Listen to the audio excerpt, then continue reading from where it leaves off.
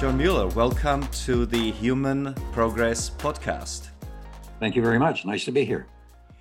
I thought I would talk to you today about your new book, The Stupidity of War, American Foreign Policy and the Case for Complacency.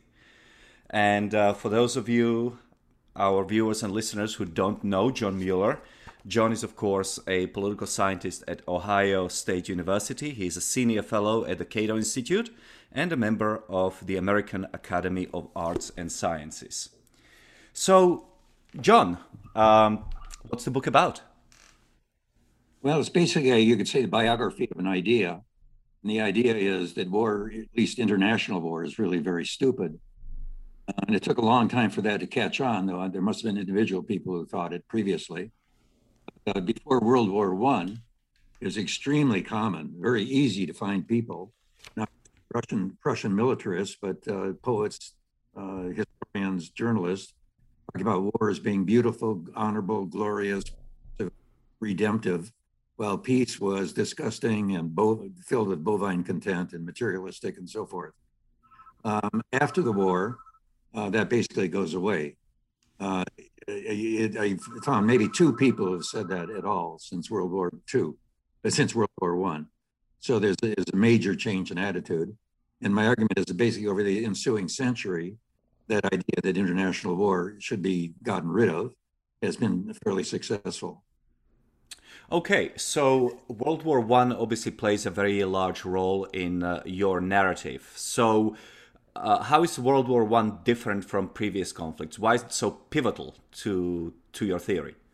Yeah, I can't really, what I can do is say what I just said, namely before the war, you can find hundreds of people saying how wonderful the war was. And after the war, it's almost impossible. So the war was probably important. But if you look at what was unique about World War I, well, it was very destructive, obviously, but there are a huge number of destructive wars in the past, including ones in which where like total annihilation took place. The whole country or city was burned to the ground, and everybody was killed or sold into slavery. It was obviously unromantic, but it would come as no surprise to find out that mud and leeches and dysentery were not invented in 1914. It was very stupid, but the Trojan War between Greece and the Trojans was fought over the infidelities of a single woman. And it lasted 10 years and ended up with the total destruction of Troy. I mean, if you want to find stupid wars, it's not difficult. The thing that seems to be, and there's a certain amount of economic development, of course, as you're well aware, the European miracles starting to take place in the 19th century, but it didn't seem to have any impact on war enthusiasm. So it may have primed people somewhat for a change, but I don't think it was conclusive in any sense. What was unusual was that before World War I, there was an active anti-war movement starting about 1889.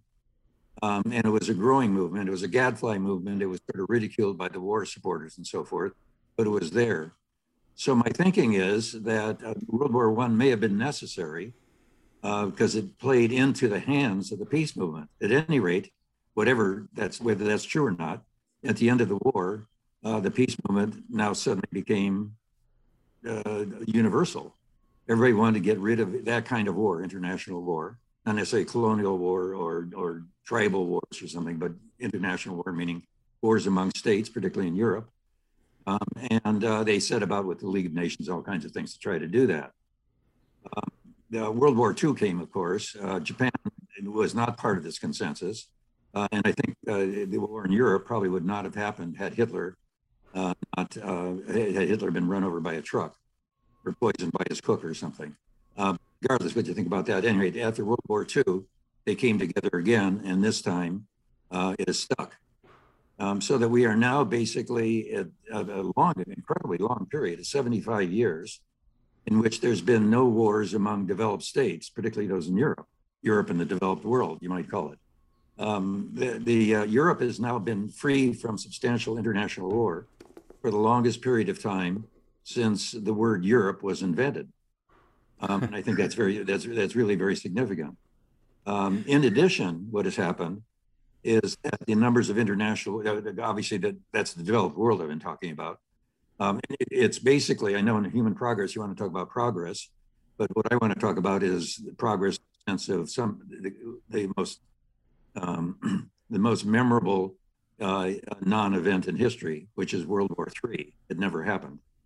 But there were other international wars, but most of them had clustered in the first half, like before 1975, international wars between Israel and the Arab states, or between India and Pakistan.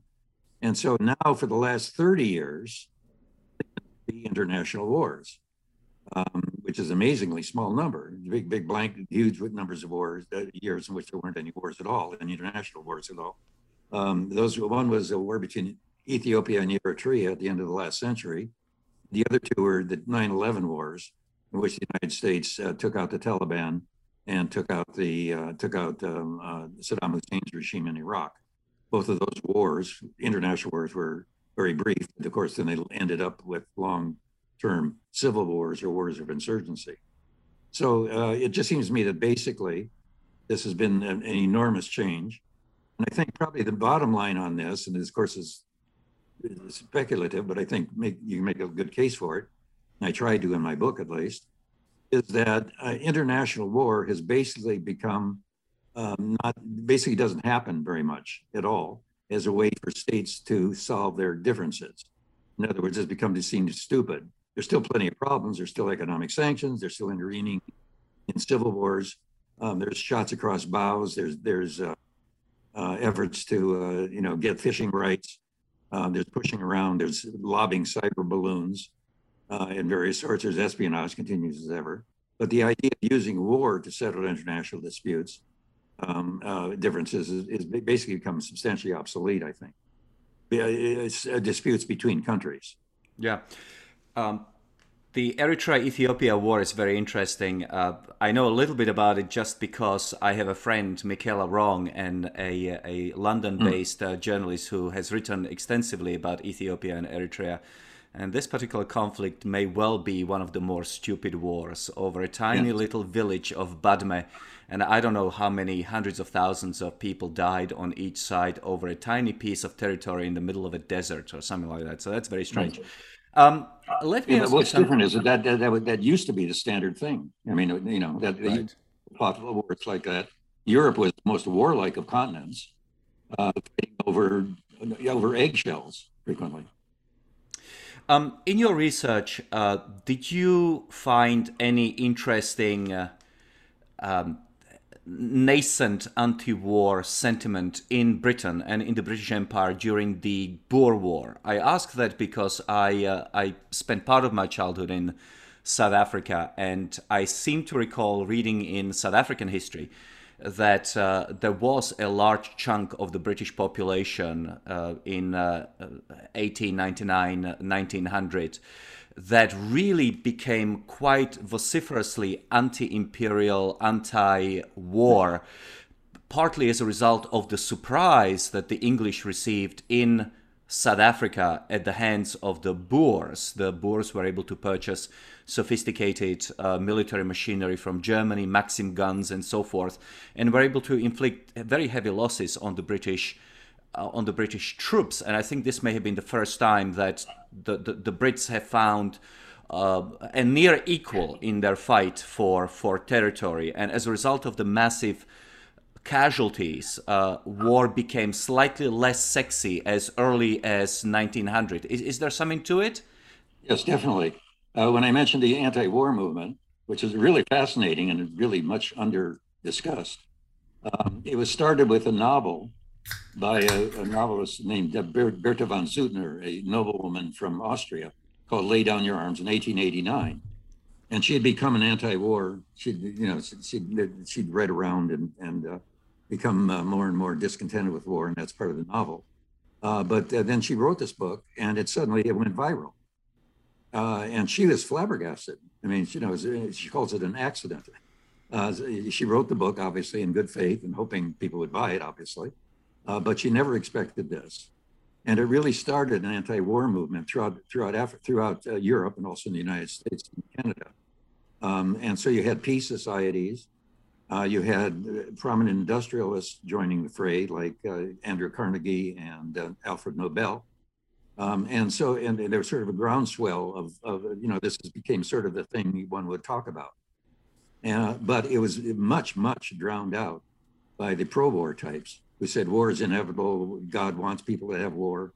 You can read, for example, let me just read you a passage from a journal in the 19th century called 19th Century. It's sort of a intellectual, Hudson Review type thing. And it's written by and I came across it, it's called God's Purpose by War. It's written by Reverend Father H.I.D. Ryder. He says, this is the theologian, war evokes the best qualities of human nature, giving the spirit a predominance over the flesh. So it's very common. There's a British historian in 1910 or so talking about a world at peace would be never happen, it'd be horrible. It'd be the world sunk into bovine content. So it's always there. There's also in Britain, shortly after what you're talking about, in the end of the 1910s, in 1900s, that there was a nonfiction book written by Norman Angell, and called The Grand Illusion. He couldn't get a publisher for it. People said, as he went around and talked to people and the publishers, and they said, no, find a Quaker publisher. But he finally published it, and it went viral too. And his argument was economic. His argument was that war may or may not have been a good idea in the bad days, but in the old days, but it's lost its meaning now. Now we can trade. It's very, very, very 21st century in a lot of ways. People would say, well, we have to stop the Germans because they'll take over Canada. And he'd ask them, why would they want to take over Canada? And they said, well, they want to get the Canadian wheat. And you say, well, if they want the Canadian wheat now, what do? They can go to Canada and buy the wheat, right? And they said, yeah, well, yeah. I mean, it's just, so his argument was that basically war was futile, economically futile. And he had also a fair amount of following. So there was this growing movement. It was attracting fairly prominent people, business people, some politicians and so forth, but it was still basically derided. Angel's argument was said, what are you talking about? We don't fight wars for booty. We fight wars for grand, glorious honor, et cetera, whatever. It's disgusting to even talk about booty. There was also an idea that this is a woman's movement, that the women were very prominent, like Berta von Suttner, who eventually won the Nobel Peace Prize shortly after 1900, and that men who joined it were aunts, aunts of both, elderly aunts of both sexes are in this. Men, in other words, you lacked masculinity. So the movement was definitely there, and you're quite right. There are various things that triggered it. There are a fair number of economists and other intellectuals joining the fray at various points, but it's still very so. What you couldn't do is escape the argument. The argument is out there. You could ridicule it, and they ridiculed it big time. But what happened was after the war, it changed. Okay, so essentially, your argument could be it's analogous to what happens in late 18th century with the Declaration of Independence and assertion that all men are created equal. Once the idea is born, it starts mushrooming, it starts expanding, and ultimately it triumphs, right? And the analogous argument that you are making would be that once the idea of war is stupid, peace is better is born, then it creates its own momentum in a way. Yeah, it did, but wars have always been stupid. But why didn't the Greece and the Trojans say, "Boy, that was really stupid"? Why did they do it after the Napoleonic Wars or after the 30 Years' War? I spend a lot of my career trying to figure out why ideas change, and it's really hard. In Shakespeare's day, they would close the theaters because they correctly thought that human contact somehow was invisibly spreading the disease. But why didn't somebody say that could be the same in water? It took 3 centuries before someone looked at drinking water, and the huge improvements of health that took place at the end of the 19th century came from that. But why didn't it happen earlier? All men are created equal. Why didn't somebody talk about that 2,000 years earlier? They knew what democracy was. Greeks had it. So it was not a new idea, but it was still known when the Americans did it as the American experiment to show that democracy can work. The other arguments I've come across for the decline in international conflicts would be things like we are so rich now, at least in the Western developed world, that war has become unthinkable because the losses to the material standard of living that we have become accustomed to would be so great that it's we best not go down that route. And another argument that I have encountered is that since in the developed world so few babies are being born, I mean, Korea right now, the total fertility rate per woman is 1. In Central and Eastern Europe, it's like 1.3, 1.2. That children have now become so precious that we don't want to expose them to the horrors of war. Do any of these two arguments jive with you, or not really? Yeah, not very much. The decline in the reduction in women having children is a fairly recent thing, and the opposition to war goes back a century before flight. And it was over a short period of time that suddenly people said, let's not do that anymore. So I don't think it was that they valued human life that much more. And the economic thing is really tricky because when you get bigger economies, they can tolerate wars better.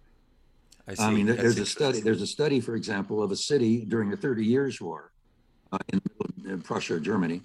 And it's an economic study. It took 100 years for that city to get back to where it was before the 30 Years' War. After World War I, Germany was back in action, back to 1913 standards by about 1920, 28, about 10 years. And after World War II, Germany, and this time the war, of course, fought on German turf, was pretty much back to 1938 standards by 1948, 49, 50. So the recovery is actually very fast economically. It's not that we have more to lose. We do have more to lose, but we also are incredibly good because of the strength of modern economies, are able to recover very quickly, as we may see now with COVID fading away. Okay, so we have this change, and again, correct me if I'm wrong, but you are really talking about cultural, psychological, and ethical changes. You are not talking about human nature changing and becoming more peaceful. So, did we get it wrong all along that humans are by nature violent and conflictual? When Hobbes talks about life being short, brutish, and whatever. Nasty, don't forget nasty. Yeah, nasty, nasty, brutish, and short. So, obviously genes change at a much slower pace than culture, than ethics. So we are working essentially with the same human, but now, for whatever reason, well, you explain in your book, that human is able to submerge that natural impulse towards violence, but that could also flip, right? Yeah, well, it's the way I put it is war is natural, but it's not necessary. I mean, sex is necessary, eating is necessary, defecating is necessary, but war is not. It's interesting that you can do war. You can actually get people to go into these disastrous situations and waving flags and dying for their buddies. And actually, really interesting. I'm very interested in. Once I work up my courage, I may try to write an article about Shakespeare and war, because I think he really was an anti-war type. And his most pro-war play is Henry V. And as Henry V is going into battle, he prays to God to take away the reason from his soldiers. In other words, if they have reason, they'll realize this is really stupid. I shouldn't be doing this if you're running the opposite direction. And that's really quite profound. And so essentially what you can do is you can actually mass people so they get killed, as we saw in World War I or in the American Civil War or many other wars, by the hundreds of thousands. And they still, keep going. But it's not necessary. You don't need it. If you want to use an analogy with dueling, because people would say that about dueling, well, young men in certain social set or have testosterone and all that kind of stuff. One, they have to take it out by fighting duels from time to time. Well, dueling has died out. Young men, I don't think, have changed their human nature. They're as self-centered and belligerent as they ever were, but they don't duel anymore. It never occurs to them, in fact, to fight a duel, to solve it. You might hit the guy in the face. You might talk behind his back and so forth. You might sue him if it's a libel type thing or something. And you still get ticked off when your honor is besmirched, when you're disrespected. But men of that social class don't even think about it anymore. So it's hard to imagine the genes would change. Also, the change was very brief, quick, like 4 years, from 1914 to 1920. You can't have a lot of gene change over that period of time, it seems. No, you cannot. Okay, so upshot is that humanity can be socialized into being more peaceful in a relatively short period of time. And but the opposite is also true, that if you do have a militarist fanatic somewhere, Right. he can brainwash his people into more like warlike disposition, right? Right. Which brings us, of course, to Yeah, Hitler. what we haven't lost is the ability to do wars, right? They know Right, right, why you can't do them, right? right. So that brings us really to Hitler and to and to irrational leaders. I'm not, Hitler may have been rational in his own particular way, but there are plenty of irrational leaders out there. Um, how do you deal with the problem of Hitler and Second World War? That's question number one. And question number two: how do you deal with irrational individuals at the heads of government? Yeah, I don't see Hitler as being particularly irrational. I mean, he knew what he wanted. He correctly doped out that he could fight for a while. At least he could fight blitzkriegs. He invented the idea of blitzkrieg, fighting quick, successful wars. It would minimize casualties basically and be successful. And he was successful until finally the Soviet invasion. And his attack on France in 1940 was an astounding success. Astounding. I guess, it sounds like sacrilege or something, but if you go around what was the most successful military venture in all of human history, that might be in the top list, I think. And that was Hitler doing it. But what I can't find is there's anybody else with that opinion. For example, John Keegan, I can give you 20 historians who basically say this, but John Keegan, the great military historian, says that in the 1930s or after World War I, there was no European except Hitler who wanted another war. I think that's basically true because I tried to find somebody on a soapbox saying, let's do another war and so forth. Hitler didn't talk about, every single foreign policy speech he made was how much he hated war. In fact, I got a website in which I've taken all of the passages from it's like two or three sentences in every foreign policy speech, which he says, I hate war. And he would have convinced me that he hated war because he uses racial theory to justify it. So in other words, he said, look at me, I'm a racist. Why would I want to take over Poland? I have a bunch of Poles. And a lot of best Germans would be killed in the process. And then I'd have this thing, the cesspool of Poles. Why would I want to do that? Now, the French could do that because they're misogynistic. They even let Africans into Paris. But not me, I'm a racist. So my racial theory, and of course, that was the biggest lie, obviously. Basically, there's two books in particular dealing with German public opinion. They both conclude that there was no drive for war. There was nobody else around that shared his view, except possibly a few top sycophants, and none of them have much leadership ability, nor did the people in the military. So that's why basically the question is, you keep seeing things like it is questionable that anybody could have led Germany to war except Adolf Hitler. And he was in a bad automobile crash in 1930. And he almost got killed. And the guy in the beer hall putsch in the 1920s, the guy next to him was killed by a police bullet, but not him. So just a minor change like that could have made a huge difference. So he was really essential. It's a great tragedy of all time, obviously. So he's a rational leader. Do you have any do you have any idea about, or can you identify irrational leaders that cannot be reasoned with in the last half a century, for example, and what our response to them should be? No, it's really hard. I don't find it a very helpful concept, basically. Hmm. Irrational, if it sort of means crazy or something. They make mistakes, big mistakes. Anybody who starts a war and then loses it obviously made a mistake, assuming you wanted to win the war. But they're fairly well calculating. They may be, but they may, I think, I was totally opposed to the Iraq War that the United States went into in print.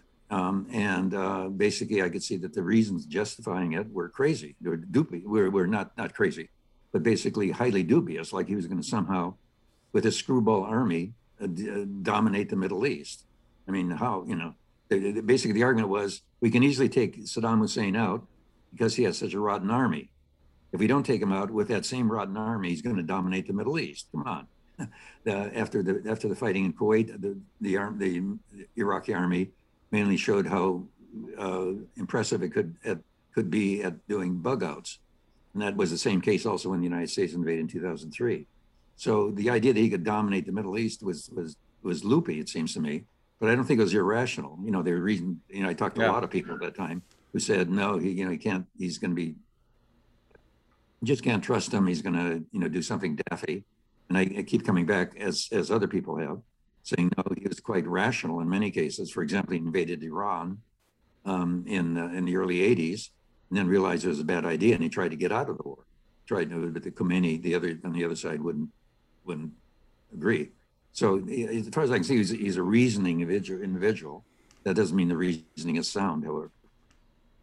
Yeah, one could almost go as far as saying is that people who maintain themselves at the head of these dictatorial governments, with all the things that could go wrong around them, have to have a very attuned sense of cost benefits of their actions if the ultimate goal is self-preservation.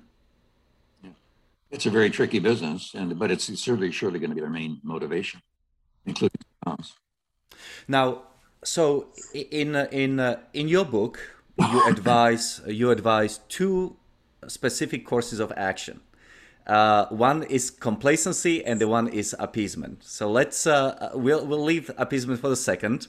I was born in Czechoslovakia, Right. so I'm going to tease you with that one later. But let's start with complacency. And you had a wonderful quote from Calvin Coolidge, one of my favorite presidents. What's complacency all about, and how does it fit in American foreign policy? Well, he was sort of the guru of complacency in some respect, because he said what I think is basically true. If you see 10 problems coming down the road at you, the chances are 9 of them will go into the ditch before they ever get to you. And it seems to me that if he had been complacent about terrorism, what we would have done was go after it in a much more after 9/11. Complacency would not have been appropriate totally after 9/11, but going at it with a warlike stance, trying to take out the Taliban and so forth, was not the way to do it. It could have been done with the support of the Taliban, probably, and also the support of Saudi Arabia and Pakistan, who are very much on the American side. That complacency would have been there. In the case of Saddam Hussein, complacency would have obviously been much better than this disastrous war that has ensued, the initial war, and then of course this long war of occupancy. The number of people who have died because of the American intervention in Iraq is now more than 100 times higher than the number who died on 9/11. And that should be kept in mind. It's just been, a much better would have been complacency. Another way of putting it is if the United States had been complacent, they wouldn't have gone in Vietnam, and another 2 million people wouldn't have died. If it had been complacent then after 9/11, it would have used different methods, much milder methods, to try to go after Al-Qaeda. And all those people wouldn't have died, and the country would not have been destroyed through the occupation. And the same with, in the case of Iraq, they wouldn't have done it at all. And I've also applied basically this section, of course, current threats. And one of the arguments that goes through the book repeatedly is that we've exaggerated threat. We exaggerated how big the Soviets were as a military threat during the Cold War. We exaggerated Al-Qaeda massively after 9/11. And I think we're doing it again, for example, with both Russia and China. They do present problems, They are something we have to worry about in some respects, but they don't suggest a security threat. If they lob cyber balloons, if they steal information, if they sort of throw their weight around, it's not really war. And it may be a pain in the neck, and you may want to not deal with them, but they don't represent a strategic military threat, it seems to me. So another place for complacency would make some sense is in terms of worrying about nuclear proliferation. Since 1945, no one has been killed by a nuclear weapon, but hundreds of thousands of people have been killed by war and sanctions efforts to try to prevent nuclear proliferation, particularly in Iraq, North Korea, Iran. And so complacency in that case would have been much better because they haven't done anything with the weapons. It doesn't really matter that much whether they get these stupid things anyway. And it's certainly better to deal with them in different ways than starting wars or economic sanctions, which kill large numbers of people. More people have died from economic sanctions than died from Hiroshima and Nagasaki combined. One argument that I'm sure you have encountered many, many times is that this is all 2020 hindsight, but in reality, when you were right in the middle of the Cold War, facing the Soviet divisions and tens of thousands of nuclear weapons, that the American response was just right to counter the Soviet threat with our own American militarization. Tell me about the historical research on the intentions of the Soviets. What do the archives show that the Soviets really intended to do? Because as a child of the Cold War, I obviously remember these things very well. And I think that in Eastern Europe, certainly a lot of people are still grateful to the Americans and militarization under Reagan for really, quote unquote, winning the Cold War. But if the Soviets were really contained and they didn't have any aggressive intentions, then the U.S. militarizations and spending of so much money and interventions in Korea and Vietnam get a different gloss. So, what's your reading on the Soviets and their intentions? Yeah, the intentions were based. They intended to take over the world. They said it a million times, and every propaganda, every bumper sticker, and so forth. And they were going to use violence if necessary, class warfare or civil war or subversion or something. But they were not going to use direct war. There's tons of evidence that they never considered seriously a war in Europe, much less a war against the United States, much less, of course, starting a nuclear war. My concern during the Cold War is that very few people saw that. Now, what you say basically is we have to, particularly after the Korean War, we have to be really worried that they're going to start a war. Okay, well, that's one hypothesis, is that they really want to take over the world by military force. But you could also say that, come on, get off it. This is a limited probe in a far off area in Korea, and it doesn't portend anything in terms of direct military aggression. And very few people said that, almost nobody. In fact, I got a quote in the book from John Gaddis, who said in 1950, talking about the foreign policy establishment, nobody could imagine that we'd go for decades without a major war, including ones with nuclear weapons. And it's on page 403. And I wrote Gaddis saying, in the subject line, it's page 403. And I said, you really believe that? He said, yeah. I mean, nobody. And he said, no, there's nobody saying that.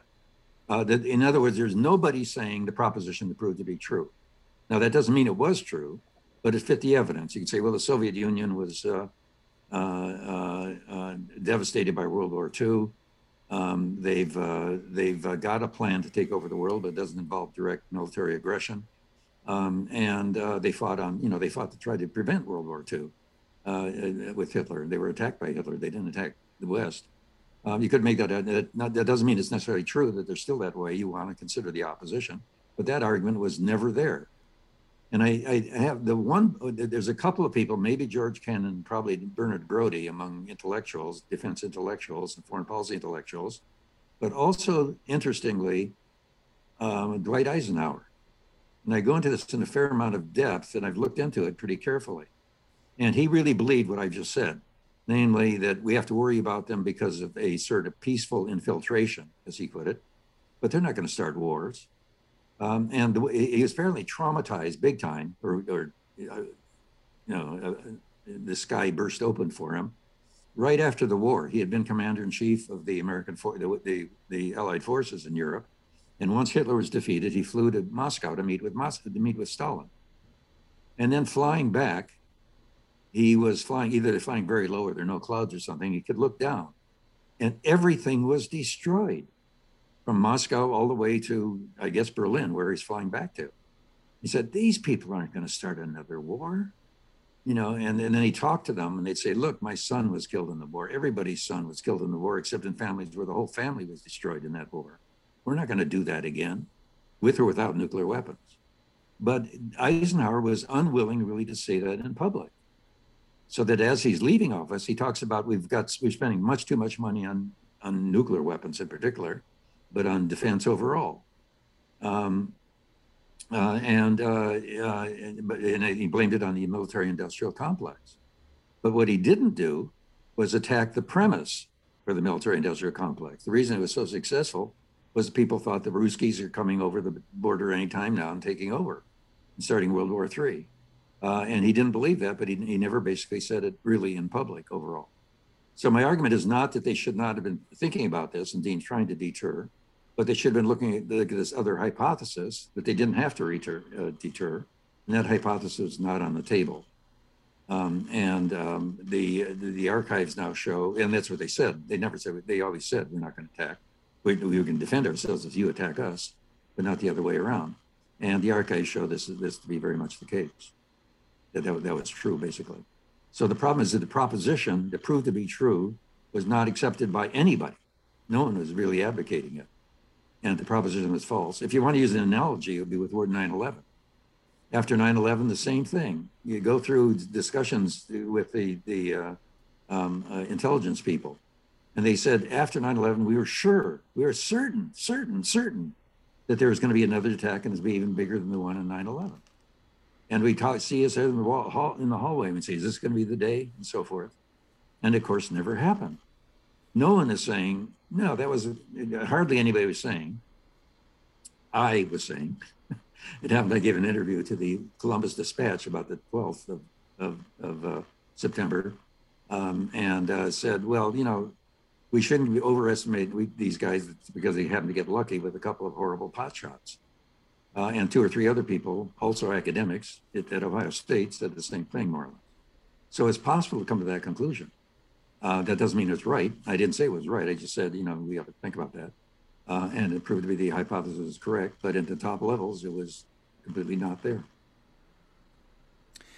Let's move onto the easy subject of appeasement. In your book, you say it's a perfectly legitimate way of conducting international relations. What do you mean by that? A Czechoslovak freaks out immediately. Yeah. Right. Well, the problem was that Hitler was unappeasable in 1938. It didn't matter what the British or French did. In fact, I believe that Western powers, Britain specifically, realized that Hitler was unappeasable after he consumed the rump Czech state in 1934, I believe. Right. 1939. 1939. Right, 1939, right. Yeah. His basic statement at the time of the Czech appeasement issue with Munich was, we want no Czechs. That fits in what I was saying before. Well, you want the Czechs? They're a bunch of Slavs. I don't, you know what I think about Slavs. And so, and then of course, when he took over the rump Czech Republic and turned Slovakia, of course, into a puppet state and so forth, he showed that showed he was lying about that. And so that's when they said, this is it. You can't, if you do Poland, we're going to declare war on you. And that's what they did. So he is unappeasable. The argument of appeasement was that he was not planning to essentially attack, but he won so handily in 1938 that encouraged him to do the attack on Poland. I think that's simply not true. I've got two or three historians, five or six historians, that say that very strongly. They use the word unappeasable. Now, what appeasement basically means is if you go into a store um, and you start bargaining with the dealer, you come to some sort of agreement. I mean, you give in, you appease him. Okay, I'll give you more money than I think I really want to. I'd rather you give me the product free. And he says, well, I can't quite afford that. Can we work out so appeasement and that kind of bargaining is extremely common. We use it all the time. Currently, in terms of international relations, it seems to me that two of the things that both the things that both China and Russia want is to sort of get past what they call humiliations. They say it all the time. The Chinese think there's a century of humiliation going back to the Opium War. We're a big country now, we want to be taken seriously. And it seems to me that's just fine. We should take them seriously. And the Russians say the same thing because they talk about humiliated because of the end of the Cold War and the split up of the Soviet Union, which, by the way, was not caused by anything the Americans did. The overspending was done because of the stupid policies of the Soviet Union and Brezhnev, I think. But basically, we should appease them. We should say, well, let's work things out and bring them in to councils. For example, on Syria now, the United States should be working, it seems to me, with the Russians to try. Syria's over. Assad won. That's not the best outcome I can possibly imagine, but that's the case. And this outcome is better than continuation of that horrible, disastrous civil war.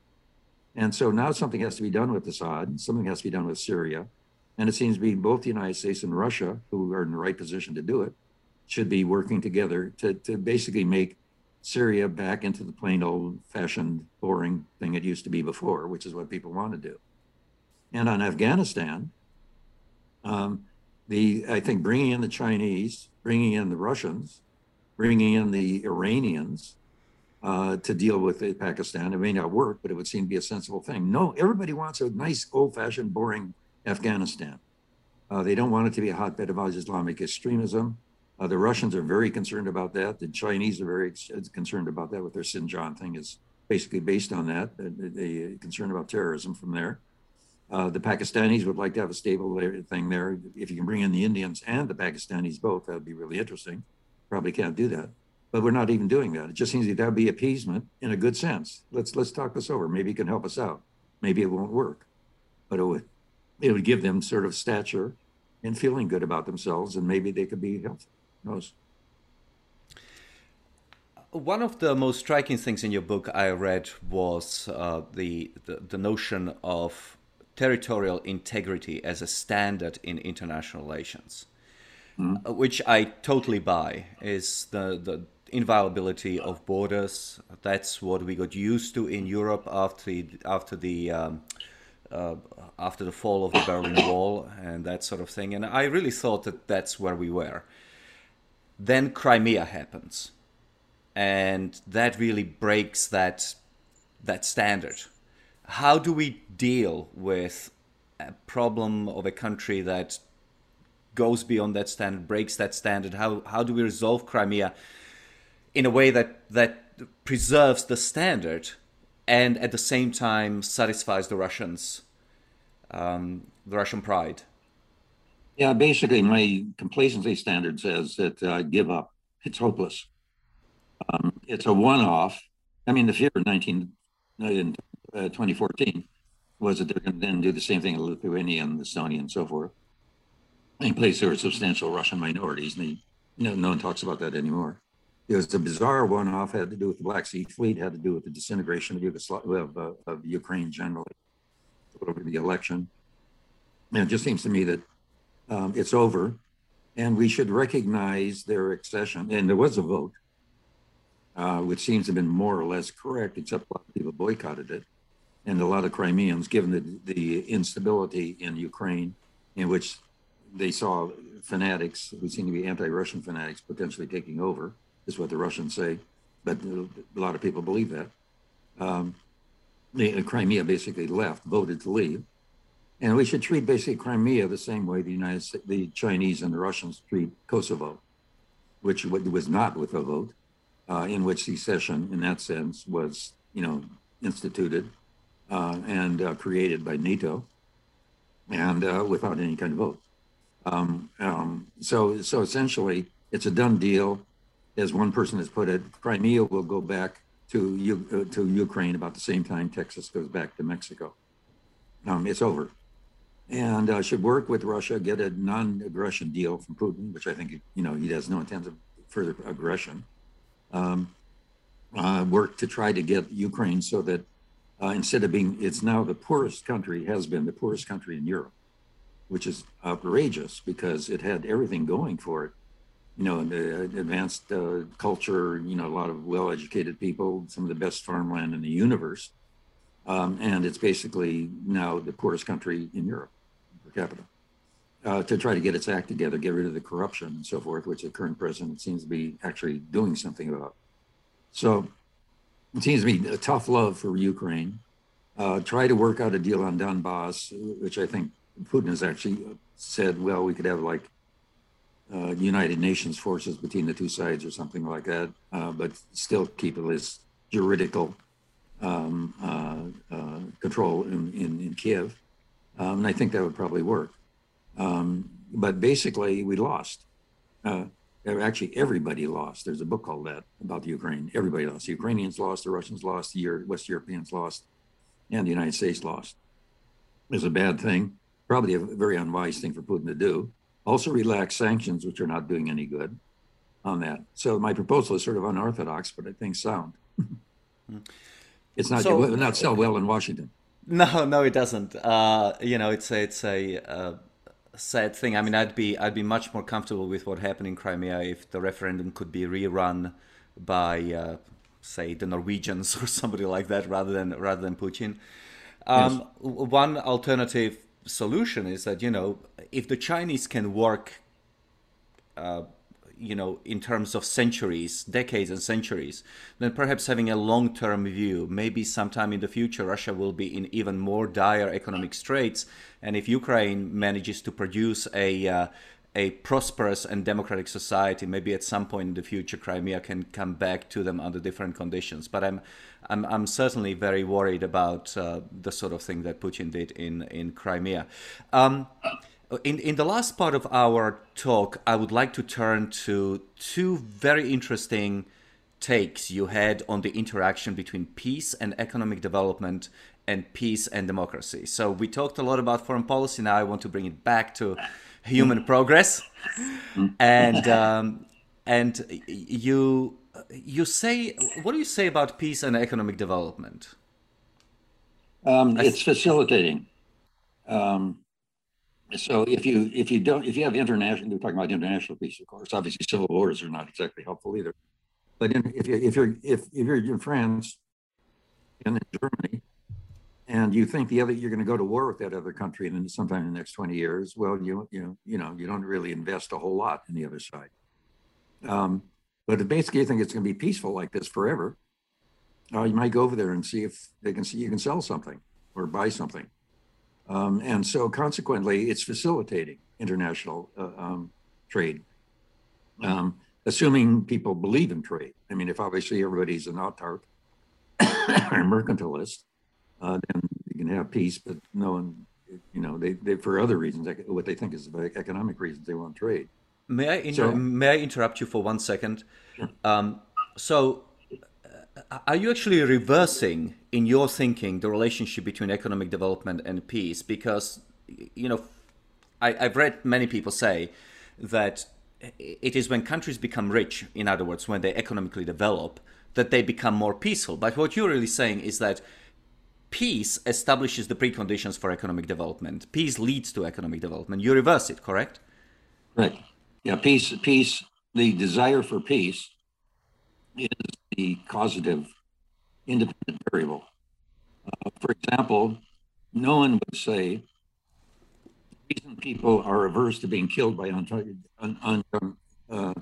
oncoming traffic is because they're forced to drive on the right side of the street. Instead, what you'd say is the reason they're forced to drive on the right-hand side of the street, and they agree to do so, is because they don't want to be killed by oncoming traffic. If you have peace, then trade becomes facilitated. Maybe democracy development does too. You don't necessarily need a strong man to protect you from an outsider. So let me give you an example. The most famous example would be the coal and steel community, um, set up by a Frenchman with a German name, Schumann, in 1950.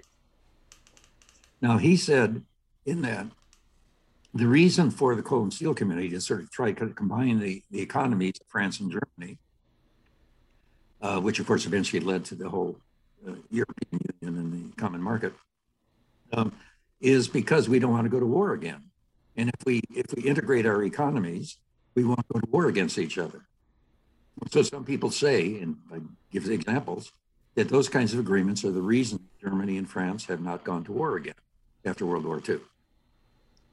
Well, what I'd ask them is to find me, the France, there's a lot of very clever people in France. There's a lot of really clever people in Germany. And for centuries, they used their cleverness to figure out how to get into wars with each other.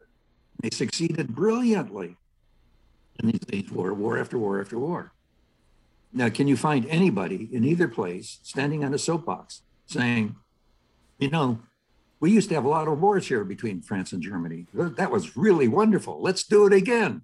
A politician, a guy drunk on a park bench, anybody in France or Germany saying, let's do that war again. So the idea that they have not gone to war because they have a coal and steel community or more trade strikes me as it backwards. Now, they wouldn't go to war if they did have more trade, and they wouldn't go to war if they didn't have trade. They don't go to war because they don't want to go to war. And that's very much a positive development overall. Mm-hmm. And you make if you're in favor of peace, by the way. If you think peace is bad, of course, it's a bad development. And then you make a similar point about the relationship between peace and democracy. For the longest time, I heard people say that if more countries are democratic, then you are going to end up with a more peaceful world. Whereas what you are saying really is that if you have a lot of peace in the world, democracies will mushroom, correct? Well, it'll be facilitating. Facilitating. You have to be able to do it. Yes. I've never subscribed to the democratic peace theory that democracies, what happened is that democracy grew in the same areas that anti-war sentiment grew. And also liberal economic thinking grew. It started basically, in Manchester, England, and sort of spread to the world. So they're correlated. The idea that war is a bad idea is correlated in time with the idea that economic freedom is a good thing, and that international trade is a good thing, that democracy is a good thing. But I don't think it's necessarily causative. You keep having, cases that don't have any of the prerequisites. For example, after 1975, quite surprisingly, in many respects, almost all of Latin America became democratic. And one of the cases I'd like to point to is Paraguay. Now, Paraguay had never had democracy. It had always been a Jesuit theocracy or a military dictatorship. And so the president was out of town, out of the country, and the vice president took over. And he said, democracy is what everybody's wearing this year. So don't come back. And the president didn't. And then he went to an election and said, okay, vote for me, and I'll make this into a democracy like all the other, like Chile and Argentina and other countries around here, Costa Rica. And they said, okay, do it. And they did it. And it's remained, it's had rocky moments, but it's remained that way ever since. It didn't have any prerequisites. It wasn't democratic before. It just said, democracy is what people are wearing. And we should be in that game, and they have been. This is absolutely fascinating. I mean, I think that people who buy your book, and once again, the book is The Stupidity of War by John Mueller, I think that even people who disagree with you on some things will find this novel take on the correlation between economic development and peace and democracy and peace in itself a very important novel contribution to the discussions in the international relations discipline. Well, I certainly hope so. So, with that, I want to thank you very much for spending time with me today. And hopefully, I will see you at Cato at some point in the near future. Thanks for the questions. Thanks for the interview, and thanks for the time.